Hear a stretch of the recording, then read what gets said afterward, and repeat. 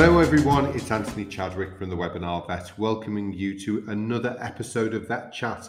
I am super thrilled to have David Hetherington on as our guest today.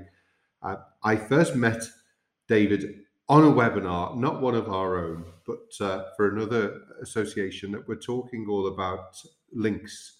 David is the author of a beautiful book about links, which I enjoyed. He even signed the copy for me. I gave it to my daughter as a present. And it's a fabulous book all about the possibilities of introducing the links back into the UK. I'm going to let David introduce himself with some more background of what you've been up to I think your PhD was on the introduction of links into the UK. I know it's not happened. We'll no doubt get onto that later on. But David, first of all, thank you so much for coming on. And I'd love to hear a little intro from you. Thanks, Anthony. And thanks very much for inviting me along. So my day job is I work for the Cairngorms National Park Authority as their woodland advisor. Although part of my time at the National Park, I sit on the project management group of a wildcat conservation project called Saving Wildcats. So I am still slightly involved in the animal side of things in my day job. Outside that, I sit on the board of a rewilding charity called Trees for Life, which has been active in the Highlands for the last 30 years or so, mainly, as the name would suggest, in sort of woodland expansion, woodland creation, tree planting activities. Although in the last few years, they've started to move much more into the animal side of things as well, and have been involved, for example, in red squirrel reintroductions on the west coast of Scotland. And they've been involved in discussions about beaver reintroductions as well. And then, as you suggest, Anthony, in my spare time, I'm also quite involved in promoting what I would regard as kind of fact-based discussions about the subject of links reintroduction and the potential for restoring links to the UK, particularly here in Scotland. And I did my PhD at the University of Aberdeen a number of years ago now, looking at the feasibility of links reintroduction in Scotland. And I guess I continue to sort of get involved in that discussion. I kind of built up a network of contacts right across Europe, where I think it's been really important to look at how links interact with people and their economic activities and indeed other wildlife across similarly human-modified landscapes. And that allowed me to publish the book, The Links in Us, more recently with a very talented French photographer called Laurent Gélin. It was a real honour to work with him because he's got a fantastic portfolio of images of wild lynx from the mountains of Switzerland. So a combination of my words and his photographs and some really nice production from the publishers has resulted in what I hope is a really nice but informative and balanced book. So that's what I do in a nutshell. If I could sum it up rather crudely, it's trees and cats. David, and the book, as I mentioned, was fabulous. And I unashamedly feel happy to plug it for any of the vets or nurses or anybody listening in. It is a very, very worthwhile early Christmas present. Planning early in April for Christmas or a birthday, as I did for my daughter. And I know, David, we'll get a link on the end so people can actually click on to wherever so that they can buy a copy. And you may even sign a few. Would you sign a few for us if people came forward and wanted to buy the book? Yeah, they can buy the book online, or they can get in contact with me either on LinkedIn, send me a message on that, or they can drop me an email, and I'll be happy to sort out personalised copies, signed copies for the same price as they're available online. So yeah, that's all doable. That's brilliant. I think the book is really interesting because obviously, as part of rewilding, whether bringing beaver back into the country, as has already happened, some sort of slightly illegally, most of them on license, or bringing the links in, there's always two sides to every story. I know the white-tailed sea eagles, some people would see them as I would a beautiful bird of prey. Other people see them as, obviously killing livestock. And it's getting that story that there are obviously always some disadvantages, but there's lots of advantages as well. I think that's really what the book was showing. I was particularly fascinated by the mention of how many sheep they kill. That's obviously a really significant thing for farmers to consider. And in fact, one of the main countries where the sheep kill was quite high was Norway, because of course the sheep live in the forest there, don't they? Yeah. Because lynx are really an animal that catches its prey in wooded areas, isn't it, rather than on farmland? Yeah, they're an ambush hunter. And so they need cover to launch a surprise attack. So they need to get close enough, and the whole thing needs to be over in a matter of meters and a matter of seconds. And what I've found is, people are not familiar with the lynx, and why on earth should they be? This is an animal that hasn't lived in this country for centuries. It's got a pretty low cultural profile. We all know about, the big bad wolf in it, dressed up as your granny and all this sort of stuff. And then they've got the three bears get a bit grumpy about porridge, and but we've got no cultural references to lynx. No morality tales, fairy tales. They're very rarely depicted on TV, and so people plug the knowledge gaps with assumptions. And because lynx and wolves are frequently talked about in the same sentence, particularly when it comes to the discussions of rewilding and reintroductions, people, I think, start to describe how they think a lynx behaves, and what they're inadvertently describing is a wolf, or perhaps even a fox. And of course, lynx and wolves are very different animals. Ecologically, they're different. Behaviorally, they're different. The relationship with people is very different. And so people just assume that, well, why on earth is a lynx going to go and chase a fast deer when it can just chase a slow, stupid sheep? And they'll just assume that the minute they're carted into this country, they'll run around ripping up sheep flocks. And of course, there's an element of truth to this. There is a risk to some sheep that lynx can kill them, and it does happen. And, let's not beat around the bush. Lynx can kill sheep; they do it, and it would almost certainly happen here. But to suggest that they would completely ignore the wild prey and go after nothing but sheep, of course, is very far from the truth as well. And of course, things like this are really quite nuanced. And of course, these days discussions tend not to be very nuanced. They're quickly quite polarized and oversimplified. So the relationship between lynx and sheep is not a straightforward one. There is not a single relationship between lynx and sheep. There are several different types of relationship between lynx and sheep, and so much depends on how we graze sheep in a landscape. So, for example, in Romania, where people have always lived alongside large carnivores, lynx, wolves, bears. The shepherds there have never lost the ability to live alongside them. And it's all about really quite intensive shepherding. And it's largely the wolves and the bears that people get worried about. But of course, the steps they take to protect their sheep from wolves and bears means that there's hardly any losses at all to lynx. So there's 24/7 shepherding, there's the protection with livestock guarding dogs, there's corralling the sheep at night time. So we used to do that sort of stuff here and in other parts of Western Europe. But of course, it's incredibly labor intensive. And as soon as we got rid of the large carnivores, we got rid of that type of shepherding.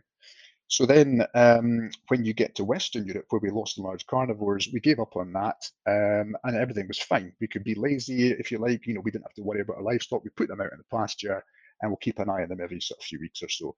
Nothing much bad is going to happen to them. But then, of course, in more recent times, as we got our society values changed, we became more environmentally minded, we began to understand ecosystems and ecology. We started to want to bring large carnivores back, either actively picking up lynx from Eastern Europe and moving them back into Western Europe, or things like wolves are just perfectly capable of picking themselves up and moving, hundreds of miles to the west. Now that's happened with wolves, but lynx have had to be reintroduced, and they're then being reintroduced into landscapes where we've given up on their intensive shepherding. And so places like France and Switzerland, what you'll find is that sheep killing does happen, but actually it's a very small minority of the lynx population that actually does that. The vast majority of lynx are not interested in sheep, and their predation is very focused on the wild stuff, particularly roe deer. That's the number one prey animal for lynx. And then you get this third scenario, which is in Norway, as you suggested, where they've got rid of all the livestock guarding measures, the intensive stuff, because they got rid of the lynx, the wolf, and the bear pretty much over most of Norway. And yet the large predators are now coming back. But crucially, from a lynx's point of view, the major difference between Norway and indeed everywhere else, including the major difference between them and Sweden, right next door, is that they're grazing their sheep in the woodland. There's 2.5 million sheep being grazed in basically lynx infested ambush cover. What could possibly go wrong? And so it's not just lynx, it's wolves, it's bears, it's wolverines, it's foxes, it's eagles, golden eagles are all preying on sheep to varying extents. And so there's a much bigger issue with lynx predation of sheep in that landscape because they're much more likely to be interfacing. When sheep are grazing in an open pasture, like they are in France or Switzerland, then there's very little interaction between the two. But you put the sheep into the woodland where the lynx are, and I should say that deer densities in Norway are pretty low, far lower than we've got here in Scotland. And again, the science tells us that in Norway, where you've got high deer densities of 4 per square kilometre or more, then even if you've got a lot of sheep and lynx together in the woods, the amount of sheep that are taken by lynx drops off dramatically. And I should say 4 per square kilometre in Scotland is a vanishingly low deer density. So that's kind of reassuring that even if we did graze huge numbers of sheep in the woodlands, which we don't here in Scotland, we nevertheless have an awful lot of deer, which is the thing that the lynx are really interested in. So, and of course, the detractors about the idea of lynx immediately make comparisons with the worst case scenario, which is Norway. So, and the spotlight goes on. Oh, see, this is what happens in Norway. If you released them here in Scotland, we would have the same problem. But actually, not sort of having lynx in the country or wolves means that we have no the apex predator, if you like, is ourselves. And deer are a huge problem, aren't they? Deer will obviously destroy trees. Having said that, sheep, obviously graze so intensively that they don't encourage biodiversity either. So we end up with a lot of national parks that are pretty to look at, but actually those rolling hills are very sort of monocultural, and wildflower meadows are massively down since the Second World War. They seem to be a bit of a resurgence in the last couple of years, but obviously if you have sheep on those areas, they'll never really develop, will they? Yeah, I mean, we do have a lot of sheep in the UK for sure, far more than any other country in Europe. And so, and that's something we do need to think about if we're going to talk about bringing back large carnivores. Some parts of the UK have way more sheep than other parts of the UK, and the Highlands, whilst you will certainly see sheep around, have much lower densities of sheep than, for example, the southern uplands of Scotland, or indeed the mountains of Wales, or some of the upland areas of northern England. So yeah, there are a lot of sheep around, but like I say, the evidence from Europe would suggest that where those sheep are grazing in open habitats, the risk of lynx predation is pretty low. The vast majority of woodlands, for example, in Scotland, don't contain sheep, and the vast majority of our sheep are not in woodlands. So yeah, there's a pretty low risk. I mean, it's certainly where I'm here in the Cairngorms. Yes, we do have sheep in the hills. They're largely being grazed in much of the uplands in the Cairngorms, really as a tick management tool for the grouse shooting industry. But we also do have quite a number of deer, and even within the national park, we've got huge variation in exactly in densities. And some bits of the park have got very few red deer, for example. Other parts have got very high densities of red deer. So it's quite a variable picture. But yeah, sheep grazing pressures can be an issue in terms of preventing tree regeneration. And of course, increasingly, as part of government policies, etc., to address the climate emergency and the biodiversity crisis, we're looking at woodland expansion. And deer are, in some ways, a pretty significant constraint. And yeah, you mentioned deer can be problematic. For many people, they do see deer as a problem. Foresters, for example, might see deer as a problem, or at least some foresters. Other people will value deer a great deal and see them as a valuable resource, part of their business, deer stalking commercially.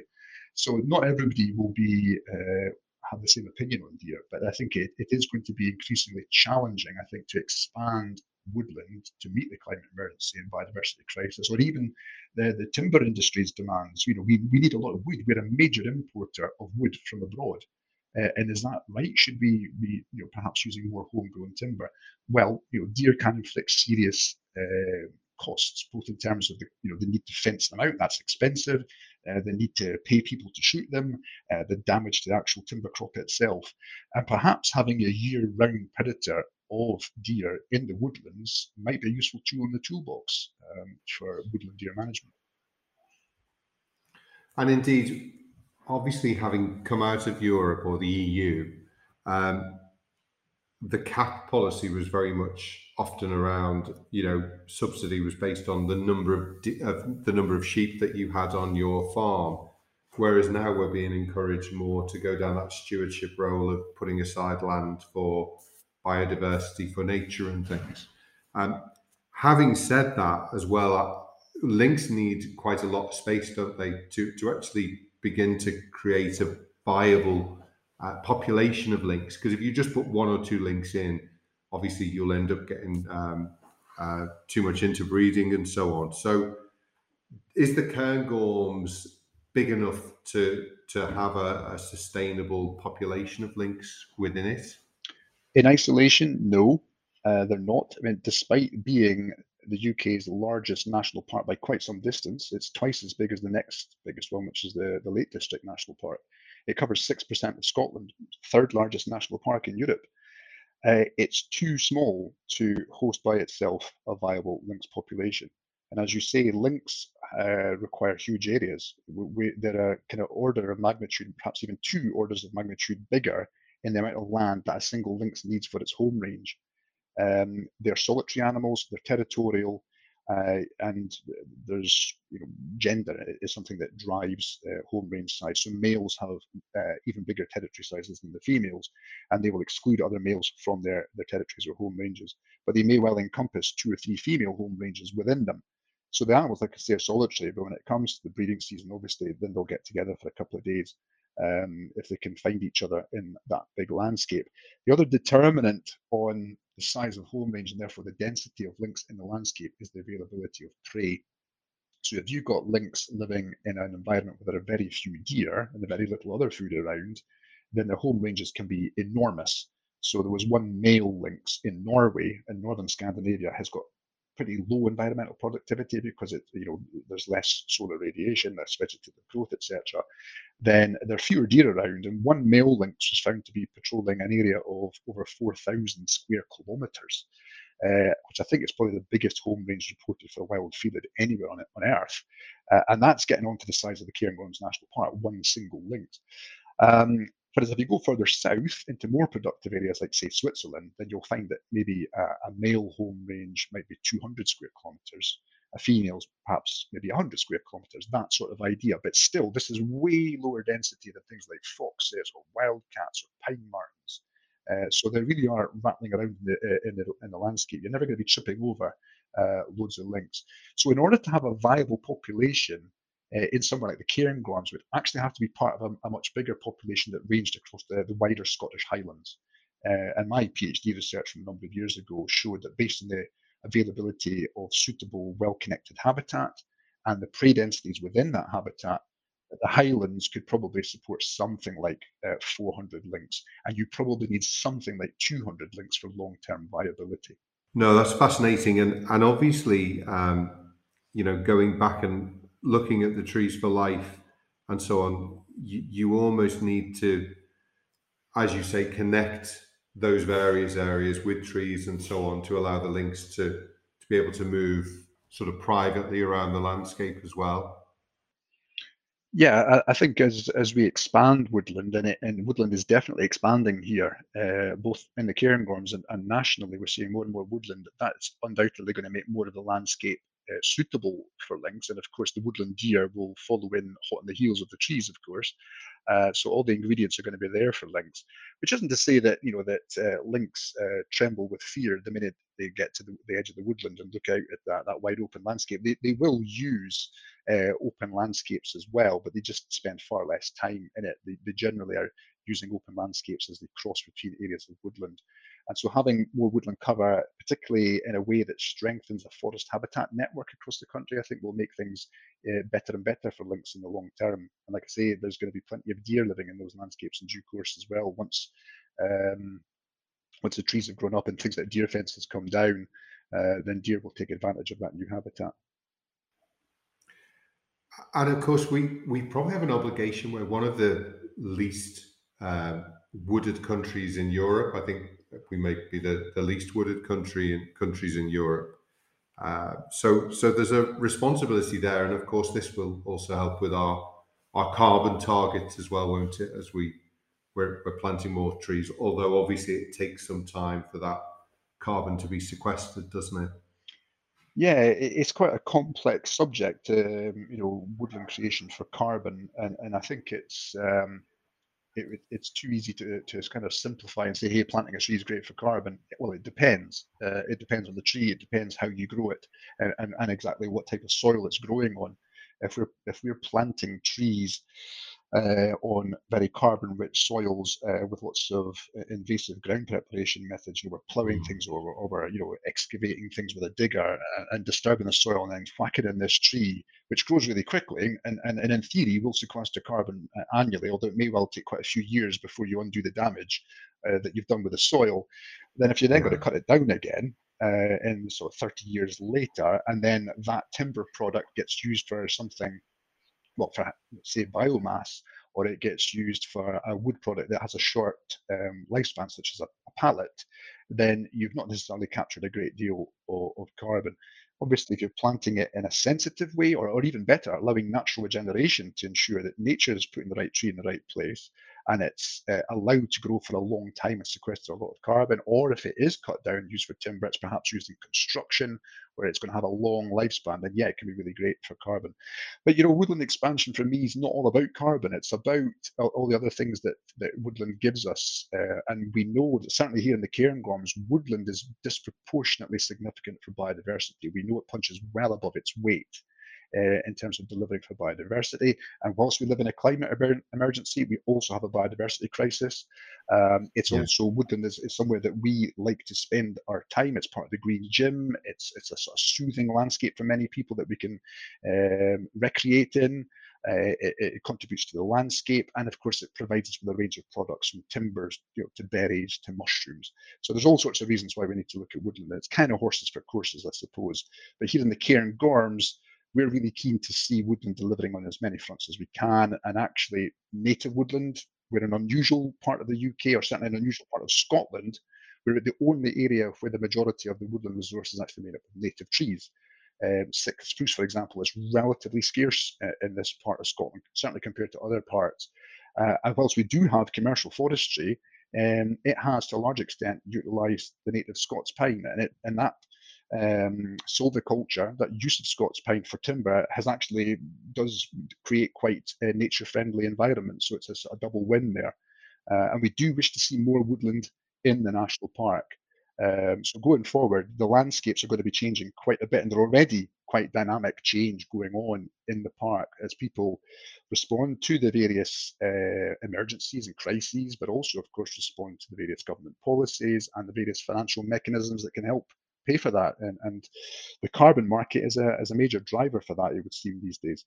Yeah, and of course, when you look at Sitka spruce, it's a more sterile environment, isn't it? Because the native animals aren't there anymore because the native animals for Sitka spruce are somewhere else, and our own animals don't seem to come in. So I suppose that's also where you were saying about putting the right trees in the right places as well. Yeah, I mean, Sitka spruce, I guess, are not as biodiverse as some other types of woodland. Partly it's to do with the fact that it's not a native tree. It's native to North America, and as you suggest, a lot of the species associations it would normally have in North America won't exist here. But it's also got a lot to do with the way it's grown. It's very typically grown as a bit of a monoculture, very tightly packed in rows, and it once it grows up, it can create a very dense and dark understory, which makes it really difficult for plants and other species to exist. Which isn't to say it's a complete desert. There are certainly species that have benefited from Sitka spruce and that will live quite happily in there. Some fairly generalist woodland species will take advantage, and loads of woodland bird species will live in amongst a Sitka spruce environment. But it's also grown in such a way that it's a very mixed aged landscape, not necessarily within a particular stand of trees. It will be quite even aged, but you'll find that there's a patch or a compartment of mature trees right next to an area that's been recently felled, so it's quite open and grassy. Then there'll be another compartment nearby where you've got young trees where the grass has come up quite a bit. So you do find this spatial variation in the growth stage of the Sitka, and that brings about different ecological conditions that favour different species. And we know, for example, in young Sitka spruce, when the trees are still only a few metres tall, that roe deer numbers can be really high in there. And so, despite being a bit of a monoculture of North American trees, the deer will take advantage of it, and therefore any reintroduced lynx population will quite happily move into the North American trees and take out whatever deer are there. Some of them could be Japanese, of course. So that lynx are not fussy about nativeness. They don't really care if it's dripping with rich fungi and lichens. They're looking for protein and they need the cover to launch a surprise attack. So they're not particularly fussy in that regard. You were talking before about obviously having native trees coming in the right place. Do you think there is, within this regeneration and this reforesting agenda, is it important that we let nature take its course, like has happened at Knepp, or do you think we need to manage things and be really involved in the process? How does that fit in? Should there be a bit of a mixture of both, or what are your thoughts on that? Yeah, it's probably horses for courses.